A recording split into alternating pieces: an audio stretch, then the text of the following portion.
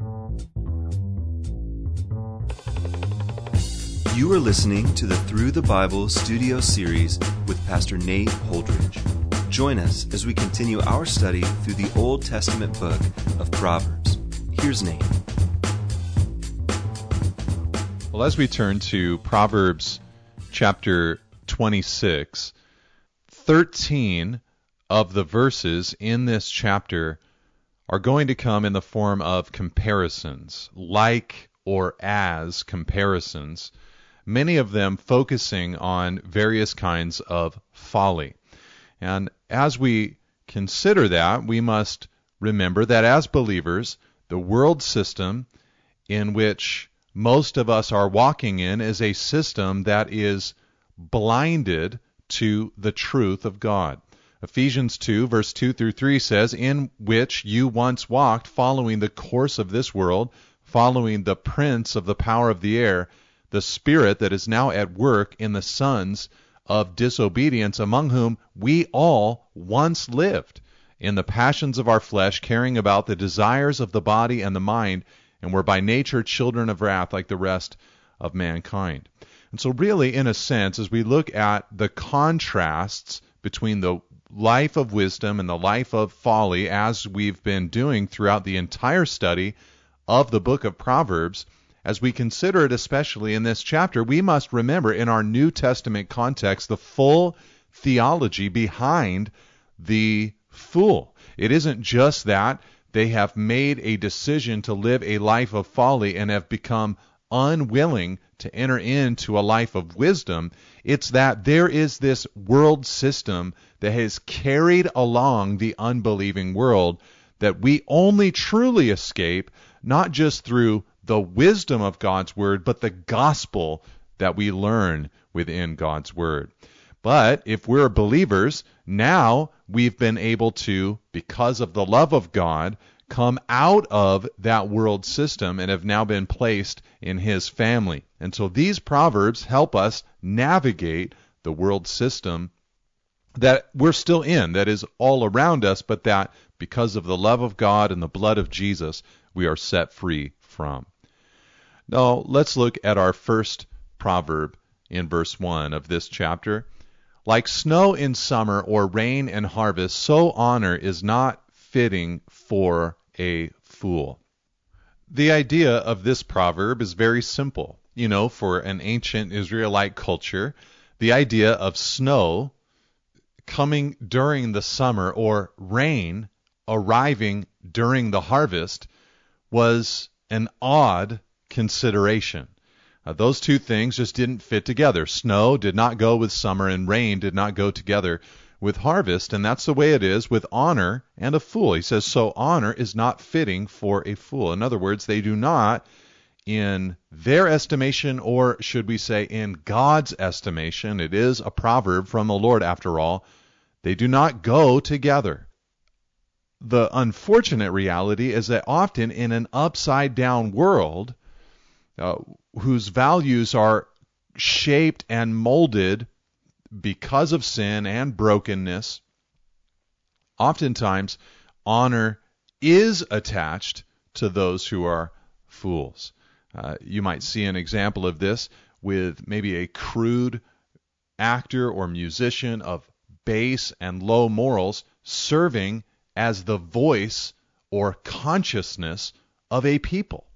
And it's just an odd thing. Honor should not be attached to that person per se. I mean, of course, they're lovely, they're worth love, and they're worth being valued, but their behavior is not garnering honor so often. But in an upside-down culture, honor will be given to them. Now, in verse 2, it says, "Like a sparrow in its flitting, like a swallow in its flying, a curse that is causeless does not alight." Now, this might be a correction of a superstition about curses. In other words, the statement would be, don't worry, a causeless curse is meaningless. Now, obviously, when God pronounces a curse, as He does in Genesis chapter 3, it does land. You know, when God said, the day that you eat of it, you will surely die. The day that they ate the fruit of the tree of the knowledge of good and evil, death, eternally, spiritually, and physically entered into humanity. But here, there might be an idea that if it is a causeless curse, then it will not alight. It will not land. It is meaningless. That might be what they were thinking with this verse. Or it simply could be a statement that a fool's abusive words will achieve nothing. In either instance, the gospel provides our way of escape from the curses of man, or the accusations of man, and from the long-term ramifications and impact of sin. It is the gospel that reverses all of the curses that exist in the world. Verse 3, a whip for the horse, a bridle for the donkey, and a rod for the back of fools. In other words, like the horse and donkey, fools need a rod. I mean, think about it. The horse driven along, the donkey driven along with some kind of stimulation. The fool needs the same thing. In other words, they are not motivated by things like reason or honor or love. They are motivated by what is best for them. And sometimes that takes the form of harsh circumstances. And so they will be moved by those harsh circumstances rather than by the better motivations of things like I just mentioned, reason and honor and love. Ultimately, the place that the God-hearted person wants to come to is a place like Psalm 32, verse 8 and 9, where God said, I will instruct you and teach you in the way you should go. I will counsel you with my eye upon you. Be not like the horse or a mule without understanding, which must be curbed with bit and bridle, or will not stay near you. In other words, we do not want to be driven by harsh circumstances or by harsh consequences or even the fear of consequences. What we want to be driven by is by the love of God, a reverence of God, a respect for God, a fear of God, in that respect of God and honor of God kind of way. So that is the desire of the believer, not that we would be driven by harsh consequences, but by our love for God. Verse 4, answer not a fool according to his folly, lest you be like him yourself. Verse 5, answer a fool according to his folly, lest he be wise in his own eyes. Okay, so in verse 4, the proverb says, answer not a fool. And then in verse 5, it says, answer a fool. In the first exhortation, it's, hey, answer or respond to a fool, and because lest you be like him yourself. You know, you've got to correct the incorrect thing that he has thought. But on the other hand, if you don't answer him, then good, you've stayed out of a tussle, but he might think that he's wise, so you need to answer him, on the other hand, lest he be wise in his own eyes. So to answer or respond to a fool makes you like him, but on the other hand, you must answer a fool according to his folly, lest he be wise in his own eyes. So, in other words, with the fool, you are put into a catch-22, for you just can't win the argument. You try not to say anything, and it doesn't work. You try to say something, and it doesn't work. In other words, I think the big exhortation here is just try not to be drawn to the fool's level. Choose discerning times to correct their thinking. Jesus actually reiterated this kind of idea, that there's just moments where you just don't want to engage. He said in Matthew 7, verse 6, do not give dogs what is holy, and do not throw your pearls before pigs, lest they trample them underfoot and turn to attack you. There are moments where through discernment, through the wisdom of the Spirit, we would just simply recognize this is not a battle that I should engage in or that I can win. Now in verse 6, they go on to say, whoever sends a message by the hand of a fool cuts off his own feet and drinks violence. Now in those days, messages had to be carried by a messenger. They didn't live in the age of technological advancements like we're living in. And so it was like having another set of feet if you had a messenger. But when you had a fool for a messenger, they said, it's like cutting off your own feet. This likely has much to say regarding the cavalier way in which humanity often sends messages to one another. As the speed and rate of communication has increased exponentially over the last couple of decades, we should take great care to make sure that we are not playing the fool, to make sure that we're not using our messengers, whether it's in the form of our technology or other people. We should take great care to make sure that we are not using our messengers in a foolish way.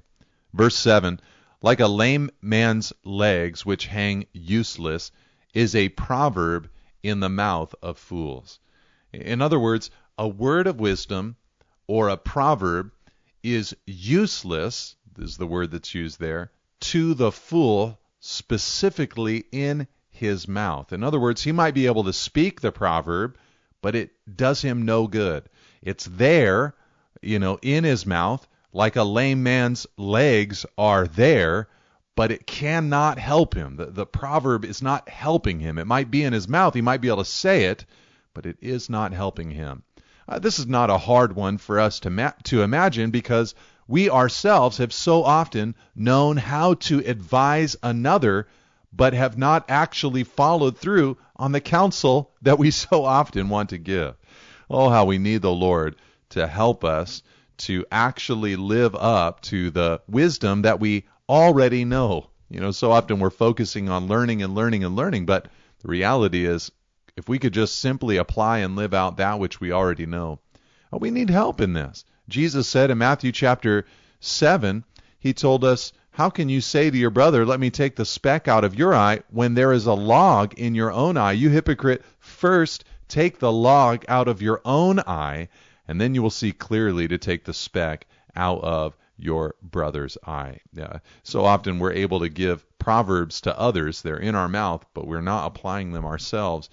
We need God's grace to be able to pull the speck out of or the log, I should say, out of our own eye first.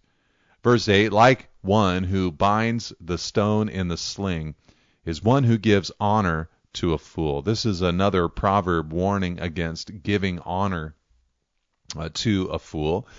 And the idea here is that of the binding of the stone in the sling, the idea is that tying a stone into a sling so that it somehow cannot be ejected. That would be, at the very least, self-defeating and pointless, and at worst, dangerous. You got this sling whipping around and the stone never ejects, is never shot. That's what it's like to give honor to a fool. It's a self-defeating experience and pointless and often dangerous. Verse 9, like a thorn that goes up into the hand of a drunkard is a proverb in the mouth of fools. The reality is that the Word of God is meant to produce a response in people. But fools, we learn here, do not react to the Word of God.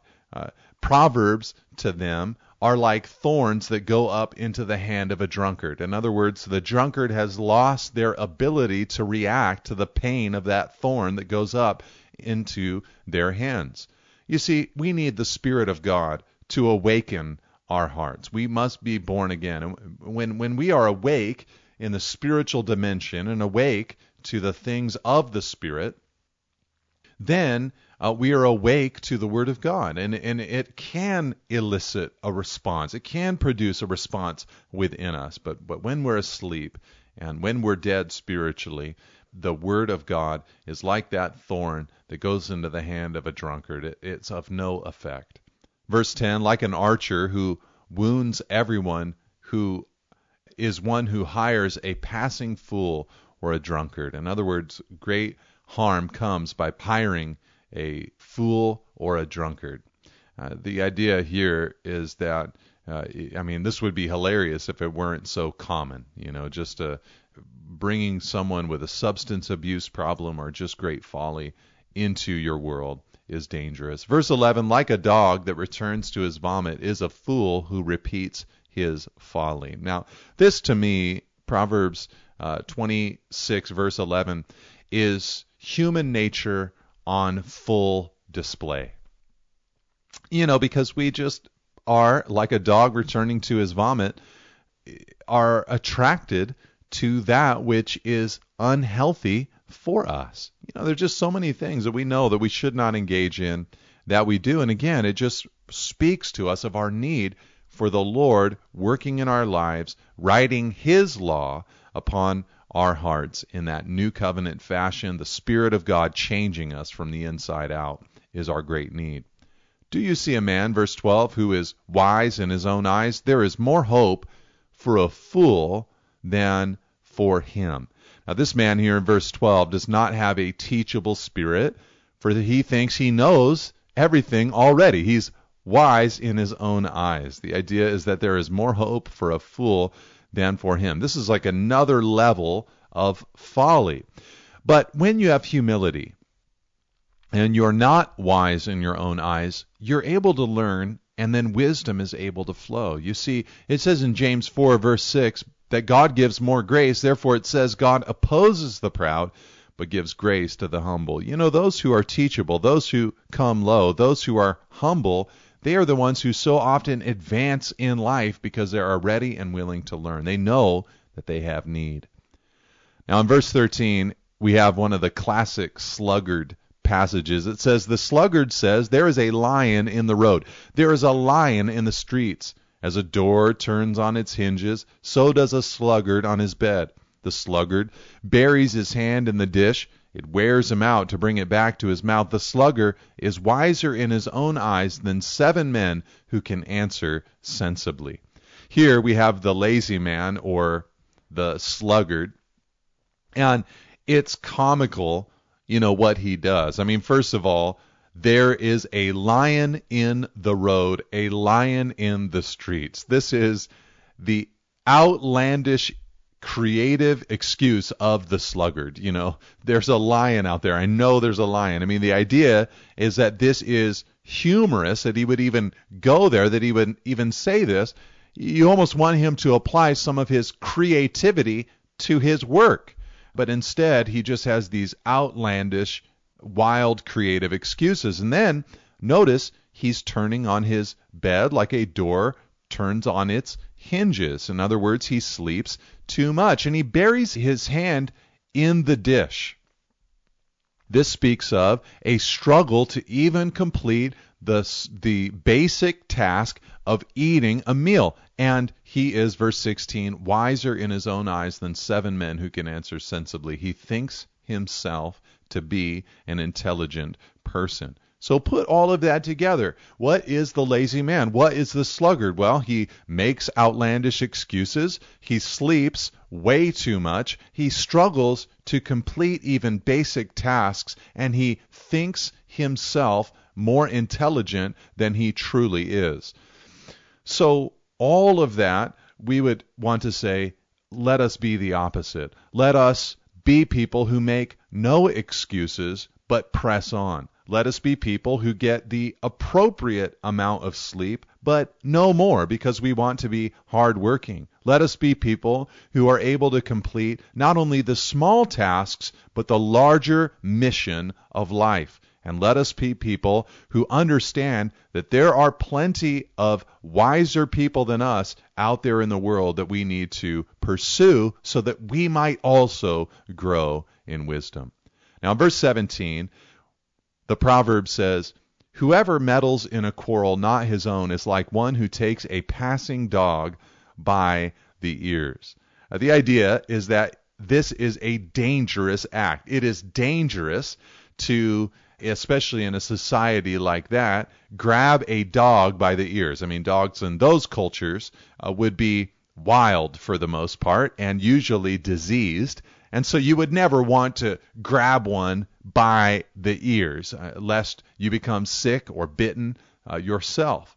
And so the idea here is when you get involved in a quarrel that does not belong to you, it's not your business, you are entering into something that is dangerous. And so it's an exhortation to mind, really in a sense, our own business. This concept is reiterated to a degree in the New Testament. There were some in the Thessalonian church, apparently, that were having work ethic issues. Paul urged them in 1 Thessalonians chapter 4 to verse 11, aspire to live quietly and mind your own affairs and work with your own hands. Now in verse 18 it says, like a madman who throws firebrands, arrows, and death is the man who deceives his neighbor and says, I am only joking. Here we have more than practical joking. I know that some people love to think of this proverb as simply that. Never do a practical joke on your friends. I don't know that the Bible has much to say about that. These seem to be the veiled insults of a mad person, a madman, a fool, a sinner, after which he says, I'm only joking. The idea here is that no, actually, you weren't joking. The truth came out in your words. So often people like to try to do this kind of thing. They'll offer some venomous insult and then later say, I didn't mean it. I really was just joking, or I just a moment of passion made my comment. But in actuality, the truth came out in their words. Verse 20, for lack of wood, the fire goes out, and where there is no whisperer, quarreling ceases. As charcoal to hot embers, and wood to fire, so is a quarrelsome man for kindling strife.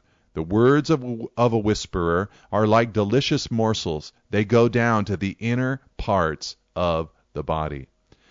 You see, the reality here is that you and I can be the end of gossip and slander. When it comes into our lives, we have a decision. Will I be someone who passes on this information? Will I take, so to speak, to borrow the terminology from the proverb, the wood out from the fire? Or will I add fuel to the fire with my whispers? And the confession, of course, is that it is tempting to do so because the words of a whisperer are like delicious morsels. They go down into the inner parts of the body. It is good for us to understand that there is just something about human nature that likes to know the dirt on other people. And if we don't understand that, then we won't understand what's happening in those moments where gossip and slander begins to flow. We have to have a spirit that understands the James 3 principle that the tongue is a fire, a world of unrighteousness. The idea that we can do great harm with our words and especially our slander. So we want to take the wood away from the fire and not give it fuel for slander or for gossip to be able to spread. Verse 23, like the glaze covering an earthen vessel are fervent lips with an evil heart. Now, the glaze on a basic earthen vessel will make that earthen vessel look more elaborate and ornate than it really is. You just take a basic clay pot and you put a glaze on it. It just gives it a pop, a shine, a glimmer. It makes it look more beautiful and valuable than it really is. And this is what the proverb says happens when fervent speech is attached to an evil heart. Words that are fiery and smooth and attractive can cover that evil heart and operate merely as a disguise for an uglier reality. This is not hard for us to imagine. For many nations even, large movements of people here on earth have been influenced by attractive, fervent, fiery, smooth speakers who also are operating with evil intentions and an evil heart. And so we must be cautious and make sure that we are not attracted to the glaze, but the content, the real heart, that someone is operating in purity and teaching the truth. Verse 24, whoever hates disguises himself with his lips and harbors deceit in his heart.